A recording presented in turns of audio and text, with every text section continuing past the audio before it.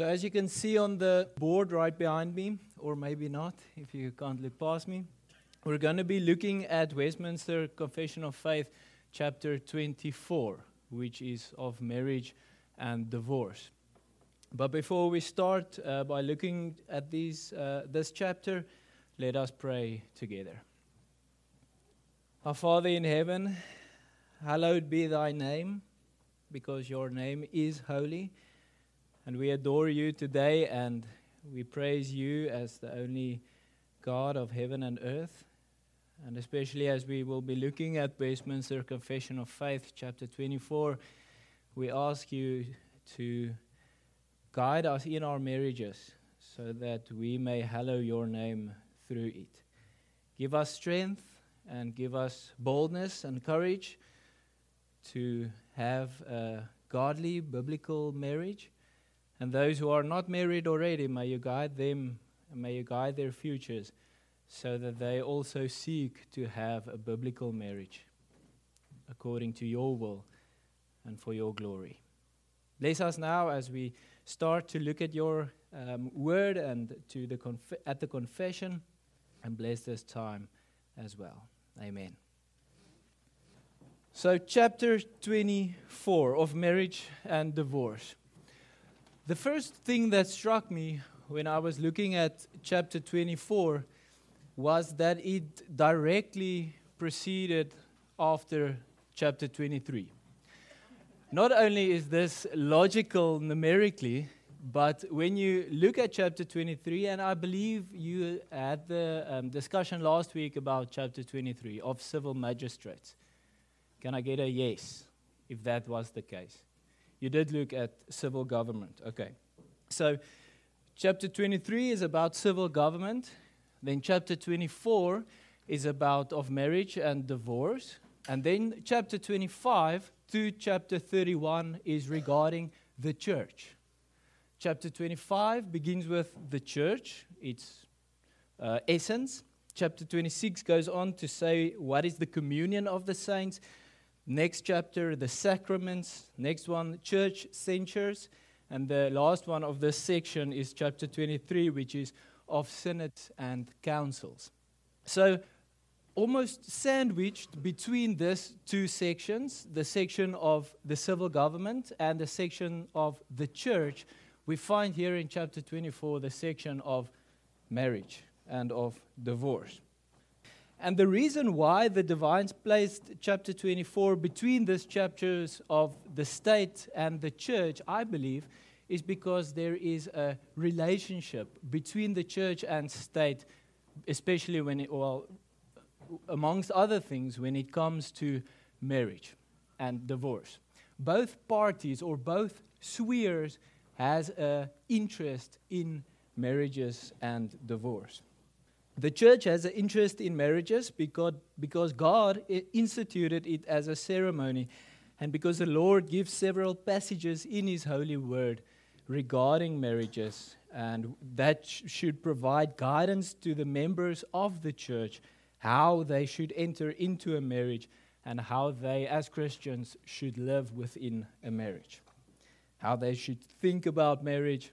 And then the church also has the obligation and the responsibility to teach the members of the church how they ought to think about marriage and divorce. And then also, the church has the obligation, when a marriage is biblically unlawful, they have the obligation as well as the authority to exercise discipline and censure over that marriage. Let's say, for example, there's an unbiblical situation or example where somebody deserts his wife or commits adultery and breaks the bond of the marriage through that action. The church has the authority as well as the duty to investigate this and to discipline and to disciple these parties in the marriage. And then BCO chapter 59, the Book of Church Order, chapter 59, paragraph 2 states the following about marriage.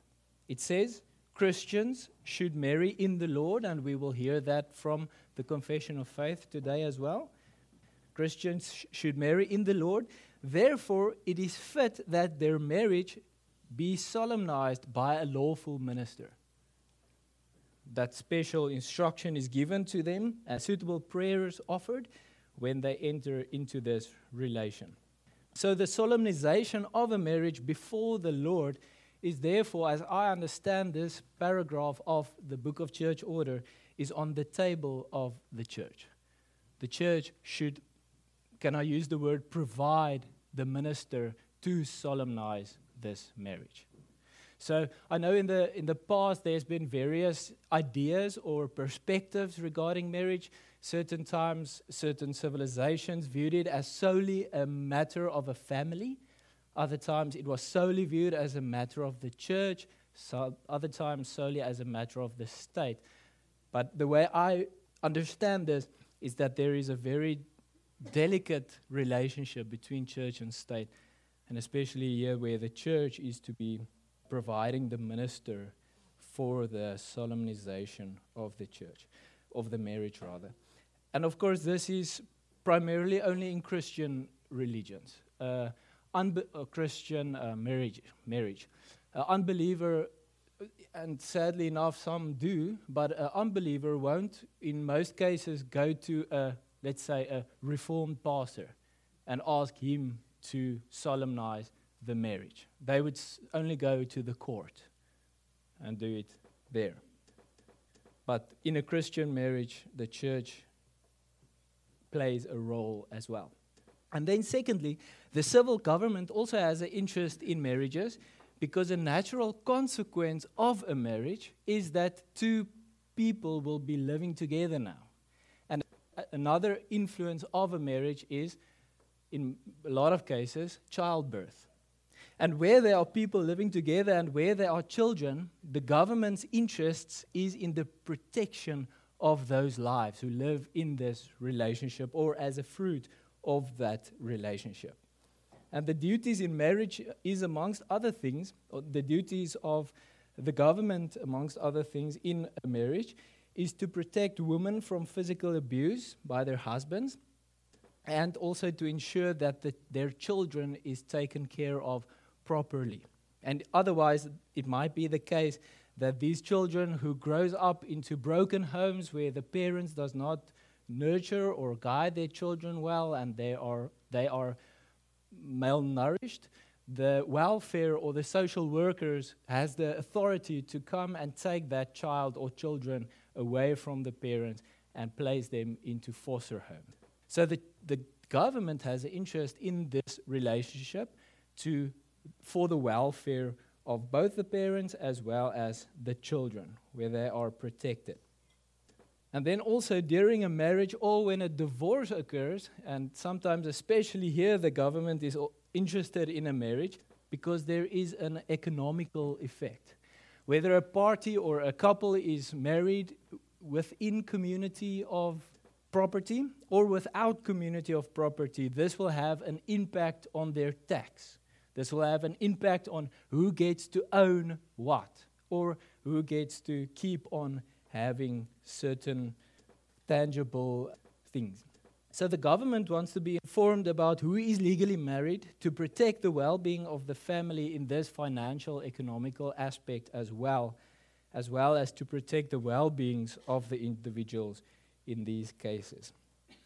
Now, in a Western civilization, and especially in as some people call it, a post-Christian civilization, we can only imagine and expect that the biblical standards, that which the church has for the marriage, will not be the chief measure whereby the government or the state or the civil magistrates look at how a marriage is to be and who is to be the parties of a marriage. And we can see that very clearly from around the world as there are rules and laws given that includes a marriage to be lawful between same-sex persons or polygamous relationships. And they also have a different view across the world about what is the grounds for divorce. And that is in a lot of aspects contrary to what the scripture teaches and what the confession also makes clear. But the principle is that the government has been given the sword for the protection and the advancement of civilization as well as families, which includes the marriages and the fruit of the marriage, which is children. But last thing that I want to say before looking at this first chapter is that it's important to realize and to remember that a marriage is not the institution of the government. And therefore, the government, biblically speaking, does not have the authority to say who may and who may not be part of a marriage. And what is the purpose of a marriage? The government does not have the authority to redefine what a marriage is. They cannot make their own laws regarding marriage or divorce, but biblically speaking, they are only to minister what the Lord has already made clear in His Word. Okay, with that said, let's look now at the first paragraph, or the first paragraph of this chapter. And this PowerPoint will only consist of the paragraph, which the divines stated, and then the proof text, which is numbered with the letters corresponding to the paragraph. So then paragraph 1 states, marriage is to be between one man and one woman. Neither is it lawful for any man to have more than one wife, nor for any woman to have more than one husband at the same time. And as this paragraph asks the basic question, who is the parties of a marriage? And in this paragraph, it's very clearly stated that there are to be two people alone in a marriage. A marriage is to be between two persons alone. At any given time, any person is to be married but to one other person alone. One man and one woman is to be married with each other at the same time. Notice that last phrase, at the same time. What the divine states here is that it's not unlawful to be married more than one time. It's unlawful to be married more than once at a certain period in one's life. I can't go to the session tomorrow and say, I'd like to marry so-and-so, because I am already married. But if a person's spouse is deceased, as we will read later, I think in the next paragraph, or if there is lawful cause for divorce, that person may be married again. But at the same time, you're only allowed to have one spouse. So adultery, abandonment, and death is the just causes for remarriage. But we will see that in a few minutes. So polygamy is a big no-no according to the divines as well as according to Scripture. A very obvious other point that the divines is making here, not only trying to make, but it says that it is between one man and one woman.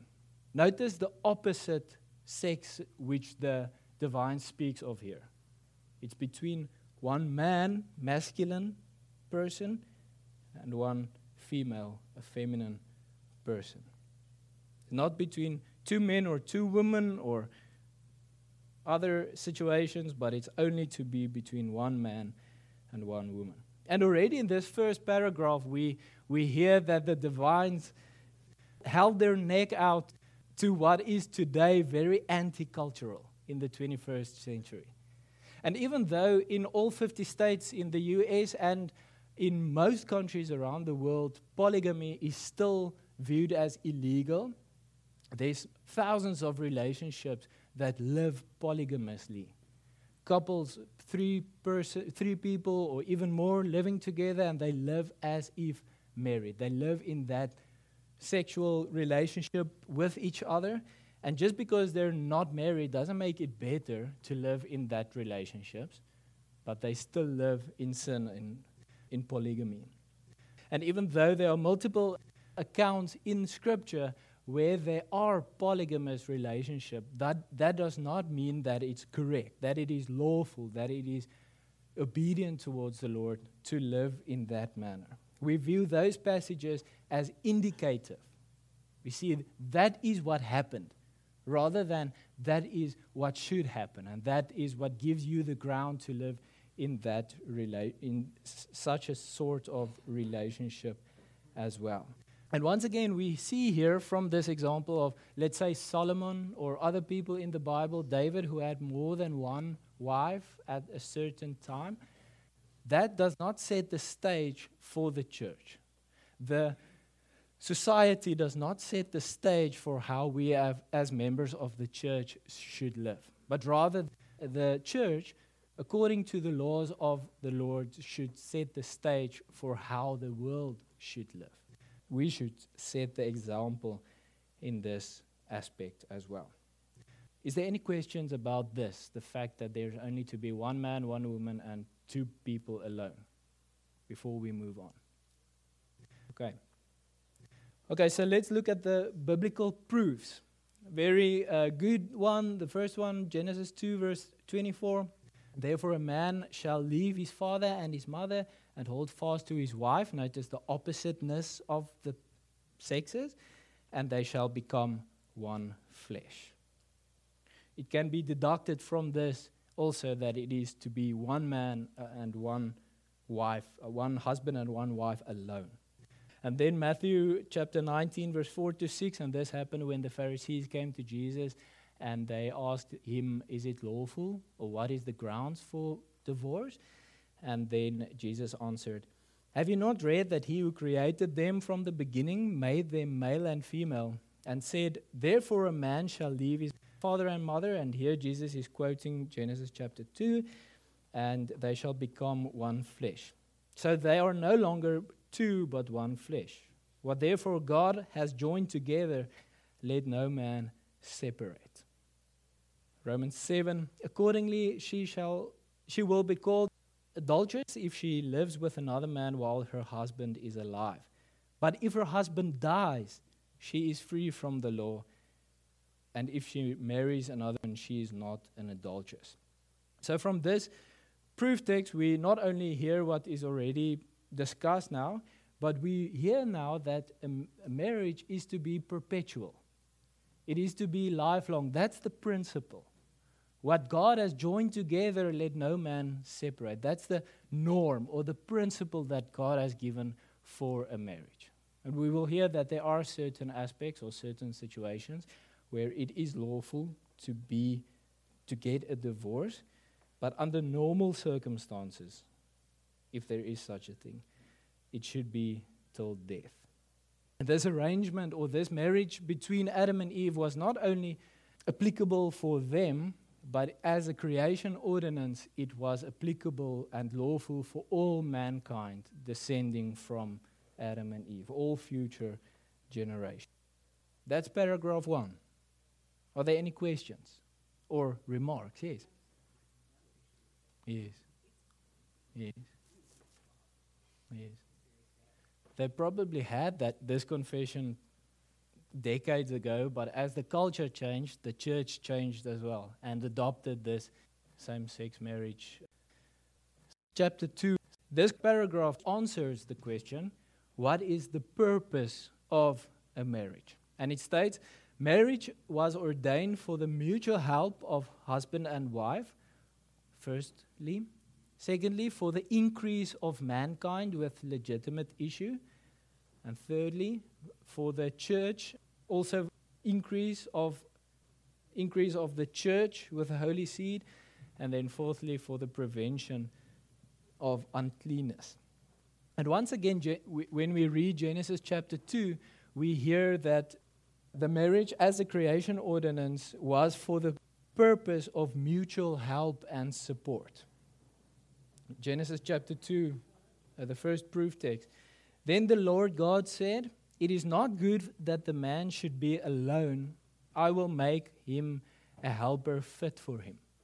And we can only imagine this playing out in Adam's life, where he had the responsibility to name all the animals, and he sees a lion and he calls it lion. And he sees a giraffe, calls it giraffe. An antelope, and he goes on and he sees, but all of these animals has a mate, a helper, somebody fit for him or her. And then he realizes, but I myself does not have a helper. And God gave Adam the responsibility not only to give the animals names, but also to rule over the creation. And he realizes that he needs a helper, a support in this calling to govern over the earth. And for that, a wife was necessary for Adam, one of his own kind, a woman that could rule with him. Adam needed a helper, someone to support him, but likewise also wives and Eve needed a helper or a support for her as well. So the way I view it is that it's not only the man that needs a helper, a support, but the wife needs a helper and a support as well. And as we learn from Ephesians chapter 5 and 1 Peter 3, man is to support his wife. How? How is man to support his wife? Okay. Man is primarily to support his wife by loving her. And a wife is primarily to support her husband by respect her. And this is an important section that is crucial to grasp. Man's help or support towards his wife is not only or solely to be the breadwinner and to make sure that there are enough financial means to support the family and the wife in their needs, but a man's chief end in supporting his wife is to love her. And likewise, a wife's help or support towards her husband is not solely to stand in the kitchen to prepare food and to make sure the house is clean and that their house is pretty and tidy, but her chief support towards her husband is to respect. And in our culture, these two things are, or these two aspects of a woman's love towards her husband and a husband's love towards his wife is intermingled. The husbands think that that is their chief way to support his family and his wife is to give the financial means. And a wife thinks, but she is respecting or she is loving her husband if the house is tidy and the children are fed and these sorts of things. But it's important also to realize that this does not mean that husbands is not to respect their wives and that wives is not to love their husbands. This is included as well. But a husband's primary need is to be respected and or in this situation, and a wife's primary need is to be loved. The marriage was therefore ordained for the mutual help of husband and wife. Are there any questions before we move on to the next purpose of marriage or remarks? Okay. Can you imagine what would have happened if Adam and Eve only loved each other and she respected him? That's the full purpose of their marriage. Would we be here today? No, we won't. Marriage was not only created or ordained for love and help between these two individuals in the marriage, but the confession goes on to say that the purpose of marriage is for the increase of mankind with legitimate issue. Genesis 1 verse 28 teaches, and God blessed them, and God said to them, be fruitful and multiply, have children, and fill the earth and subdue it. And similarly, in Genesis 9, God told Noah, and it can be deducted from this that Noah's three sons also received this command to be fruitful and multiply and fill the earth. So one of the purposes of a marriage is to have children. Notice that these two commandments is given to married people. It's given to a husband and a wife.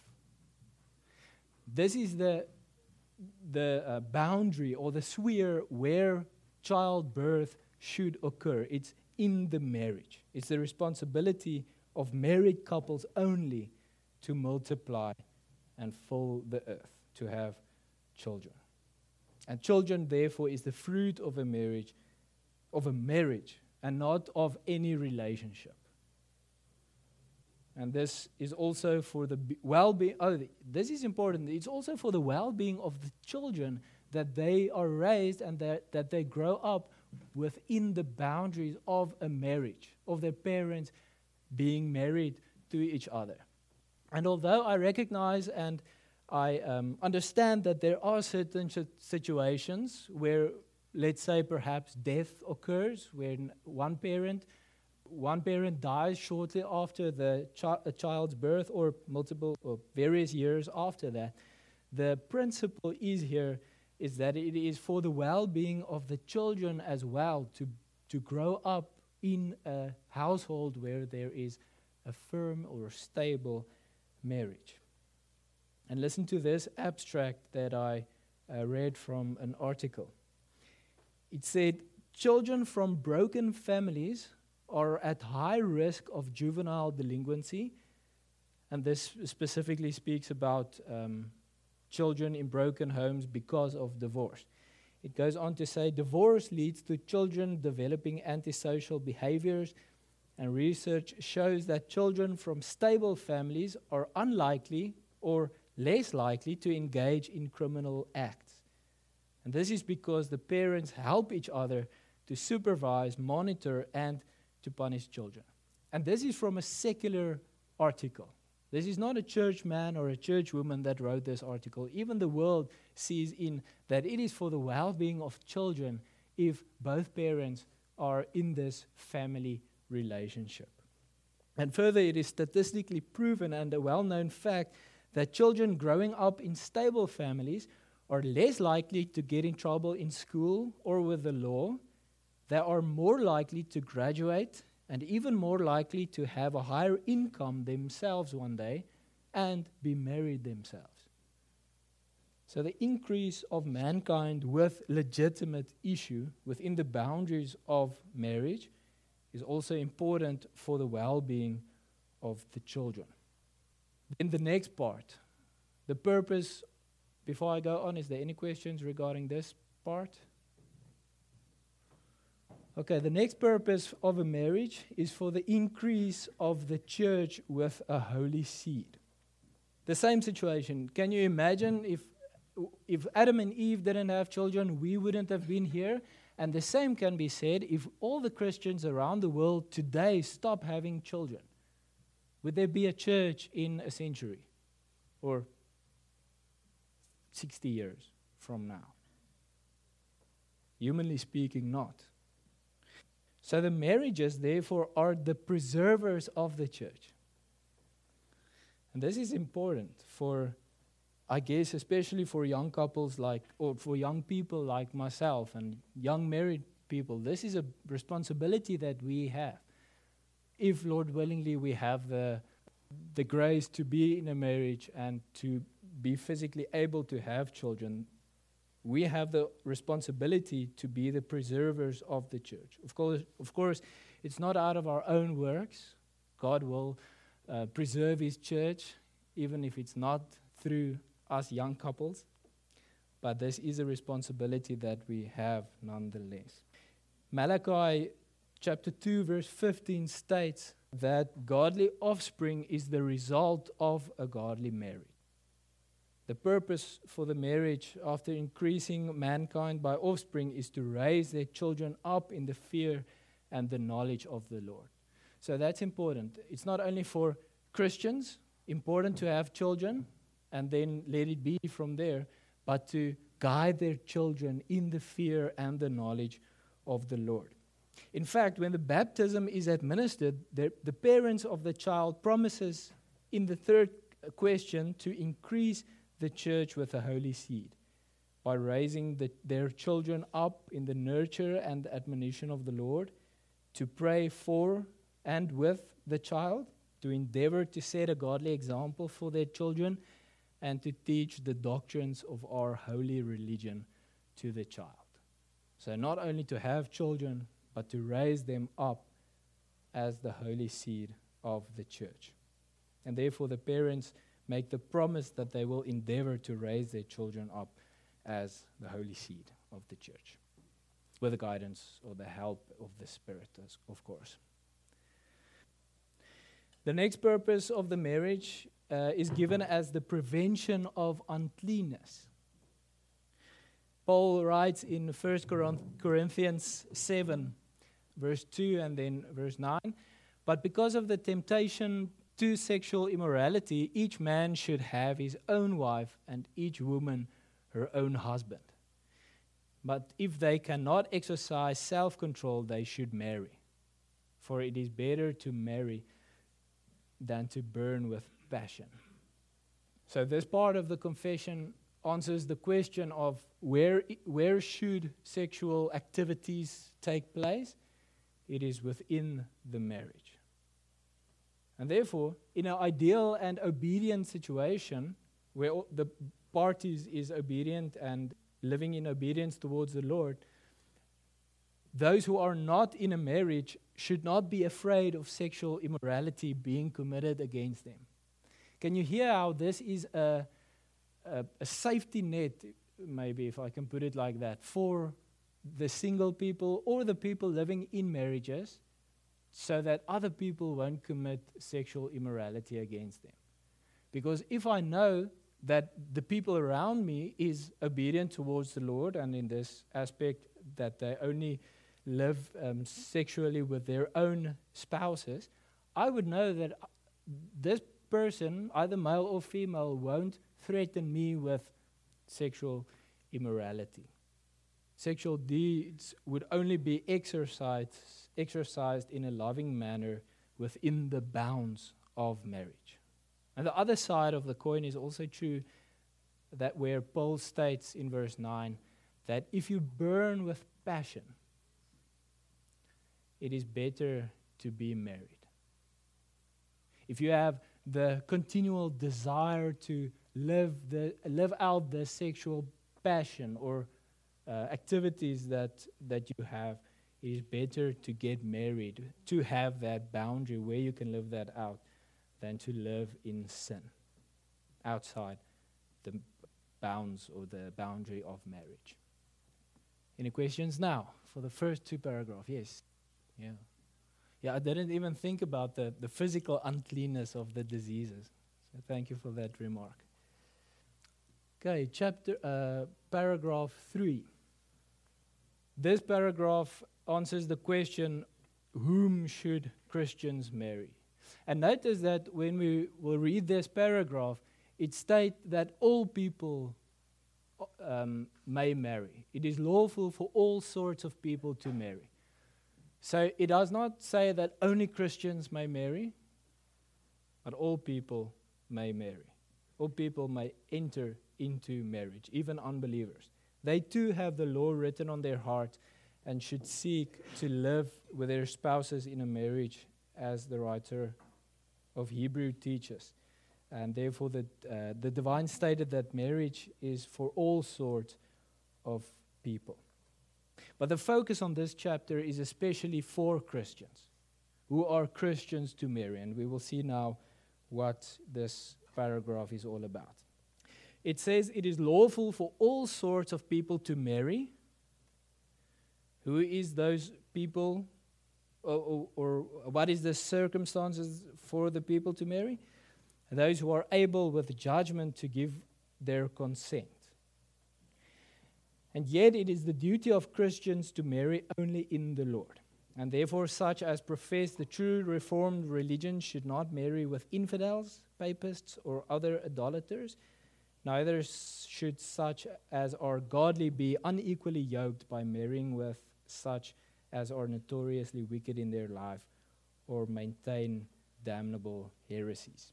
Only those who are able with judgment to give consent may marry. Oftentimes, when I thought about biblical marriages in the past, I thought about it as a strictly arranged marriage. Parents almost forced a bride upon a groom. That's the idea I had for a long time about marriages. But then, and this was the passage of Caroline and I's marriage ceremony. Genesis chapter 24. Was it that? I think so. Where the servant of, yes, Genesis chapter 24, verse 57 and 58. That's the last proof of that first paragraph of the proof text. Where the servant came to Rebekah, and is it the servant of Jacob? No, Abraham. Yes. The servant, yes, because Rebekah married Isaac. So when the servant of Abraham came to Rebekah, and he got the reality that this is the person that Isaac should marry, he doesn't go on and arrange everything and they get married, but he goes to Rebekah. They call Rebekah and ask her if she wants to commit or advance into this marriage. And she said, yes, I will go. She, what's the word there? Gives consent to the marriage. It was not forced upon her. So even in biblical times, that should have been the case, but in today's circumstances as well, marriages should not be a forced upon arrangement. Both parties of the marriage are to give their consent. And this implies that the individual should be of such an age as well that they are physically or mentally able to judge whether it is lawful for them to marry or not. So this portion of the confession also safeguards the individuals in a marriage, where it states that they need to be able to give consent, both parties. So a person can't turn around after being 5 or 10 years in a marriage and say, no, but I didn't want to do this from the beginning, because when either he asked the wife a few years ago to be married, he gave his consent. He wants to be married. And when the to-be wife agreed by saying yes when he proposed, and by saying yes when they got married, she gave consent. And then Christians are to be married in the Lord. And this simply states that Christians are to marry Christians. They are to marry in the Lord. And Paul writes in 1 Corinthians 7, and he says exactly that. A wife is bound to her husband as long as he lives, but if her husband dies, she is free to marry to whom she wishes, only in the Lord. And this does not count only for second marriages, that only that marriage has to be in the Lord, but this implies also that the first marriage, any marriage basically, needs to be in the Lord for Christians. We see this very clearly in the Old Testament, where explicitly the Lord commands the Israelites not to marry the heathens or the Gentiles, because what's the main reason for that the Lord says?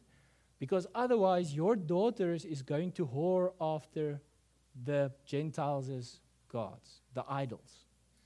So it is to prevent spiritual prostitution, spiritual idolatry, to be married in the Lord. Because it's very easier to marry, or it's very easier to whore after nothing. I need to put this in another way. If a believer is married to an unbeliever, in a lot of cases, what happens is that the believer turns out to be an unbeliever, rather than the unbeliever taking the guidance of the believer and becoming a Christian as well. So this is to safeguard and to protect that Christian as well in that aspect. Christians are not to be unequally yoked with unbelievers. Are there any questions on this part? Yes. Just because it happened doesn't mean it should have happened as well. Or those arranged marriages where there was no consent, because I assume that happened a lot as well. Okay. Can we go on to the next paragraph? Okay, I see no objection. Paragraph 4. Marriage ought not to be within the degrees of consanguinity or affinity forbidden by the word. nor can such incestuous marriages ever be made lawful by any law or man or consent of parties. So even if there are consent, it's not lawful to have this marriage, so as those persons may live together as man and wife. So I trust all the high schoolers knows exactly what, consanguinity and affinity. Even in our school, where English wasn't our first language, we learned this words. No, not really. So, consanguinity is it I know Rick and Peter. I saw Peter earlier. Is he still here? Peter, yes.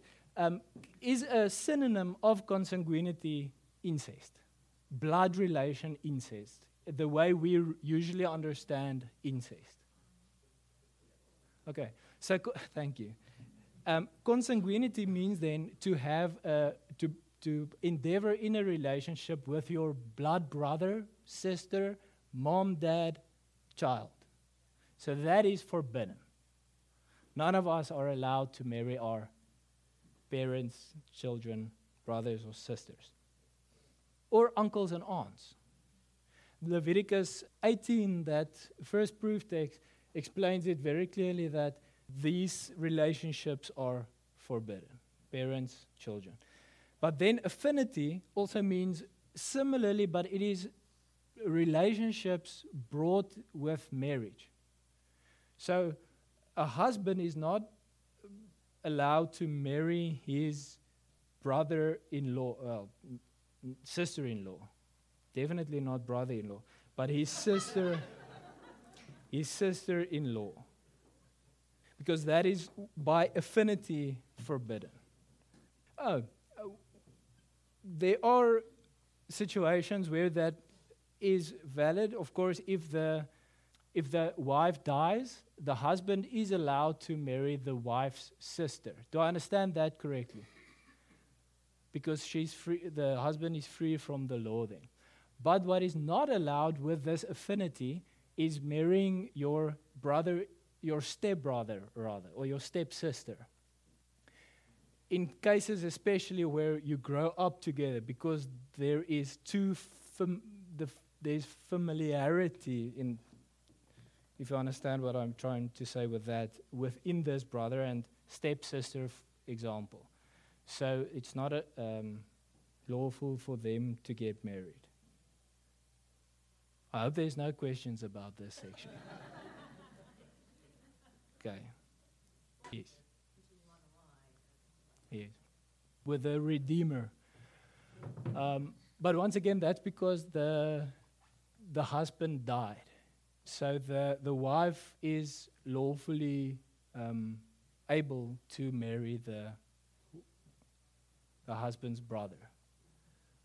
Like it is, because they are married, they have that affinity relationship, and then the husband dies. So there's no blood relation between that. But yes, we see that, especially in Ruth and with Boaz, we see that he was the next of kin. Yes. Yeah. Do you want to answer that? Abel and Cain. I mean, who else was there to marry than his own sister? The way I see it is, at that time period in the early Old Testament, it was lawful to have these relations because there was no other, especially with Cain and Abel. But only later on it was explicitly forbidden. It was forbidden. Yes. Yes. Yeah. Thank you. Paragraph 5. Idolatry or fornication committed after a contract being detected before marriage giveth just occasion to the innocent party to dissolve that contract. We need to understand that in the biblical times, as we read from Matthew chapter 1, where Joseph was already betrothed to Mary, that was in today's culture the equivalent of being engaged. the betrothal, being engaged to her. This was already, in a certain aspect, they were bound by a contract. They already made the promises they are going to get married. And therefore, Joseph, as we read in Matthew chapter 1, he wanted to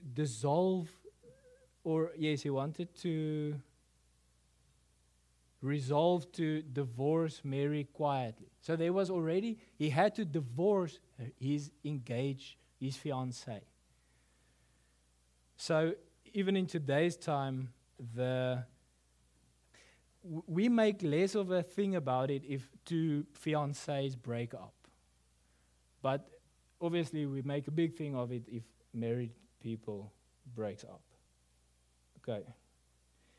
And then the just cause is explained a bit. In the case of adultery after marriage, it is lawful for the innocent party to sue a divorce, and after the divorce to marry another, as if the offending party were dead.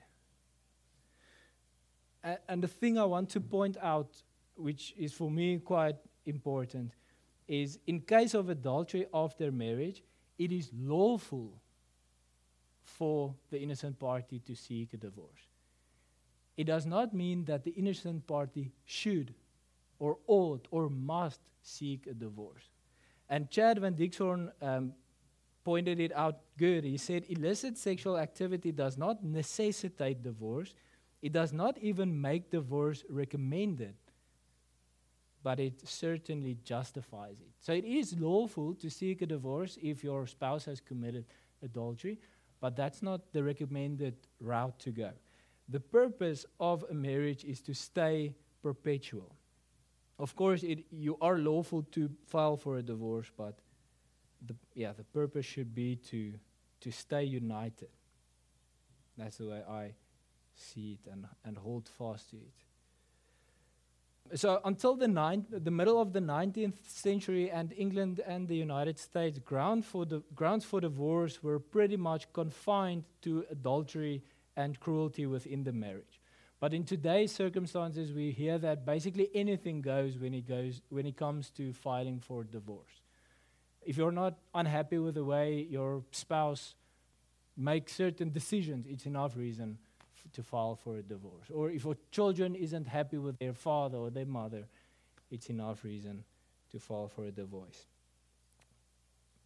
Jesus and Paul is clear about it, that whoever divorces his wife except for sexual immorality, and Paul also includes abandonment in this cause, that's the only two reasons what justifies divorce. That's the principle. Questions?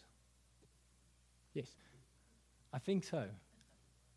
The purpose would always be repentance. So the person committed the adultery should pursue repentance. And hopefully, if that person repented, he will seek to enter into the marriage with his previous wife, rather than continuing in committing adultery by going into a new marriage. That's how I view it. I see a few nods. Seems like on Sundays I always have a long breath, where I tend to go over the time that I have. Paragraph 6. Although the corruption of man be such as is apt to study arguments unduly to put asunder those whom God hath joined together in marriage, yet nothing but adultery or such willful desertion as can no way be remedied by the church or civil magistrates is cause sufficient of dissolving the bond of marriage, wherein a public and orderly course of proceeding is to be observed, and the persons concerned in it not left to their own wills and discretion in their own case. Referring back to the Pharisees that came to Jesus and asked him about the situations where divorce may occur, he says in his answer that the principle is to stay or to be joined together what God has placed together. Only because of the evil or the sin in the hearts of the people, Moses gave the certificate of divorce for the people, and therefore there was lawful grounds for divorce. But the purpose of marriage from the beginning was for it to last, to be perpetual. But then in the New Testament we read clearly that, as I stated in the previous paragraph, that Paul and Jesus says that desertion or abandonment and idolatry is lawful reason for the innocent party to seek a divorce. And then also when let's say two unbelievers gets married, and one repents and becomes a believer, or the two Christians marry and the one apostatize, so you have an unbeliever and a believer in a marriage. Paul does not say the believer should divorce, and he does not say that the unbeliever should leave his believing spouse, but he says that if the unbeliever does not want to continue in this marriage relationship, the believer is lawfully able to let the unbeliever go and let the unbeliever desert this relationship. And we see that in Deuteronomy 24. I'm just going to read this and then I'm finished. I'm done. When a man takes a wife and marries her, if then she finds no favor in his eyes, because he has found some indecency in her, and he writes her a certificate of divorce and puts it in her hand and sends her out of his house, and she departs out of his house, and if she goes and becomes another man's wife, and the latter man hates her and writes her a certificate of divorce and puts it in her hand and sends her out of his house, or if the later man dies, who took her to be his wife, then her former husband, who sent her away, may not take her again to be his wife after she had been defiled. For that is an abomination before the Lord. Why? Because when he sends her out, he already divorced her. So that person is not his wife anymore. Therefore, he can't just take her back again, because there has been abandonment, or the husband, by sending his wife away, has abandoned her. Does that make sense? And did I articulate that right? Even though he died, the second husband. Any final remarks from anybody before we conclude? Or questions? Thank you. Then you are dismissed. See you in the sanctuary.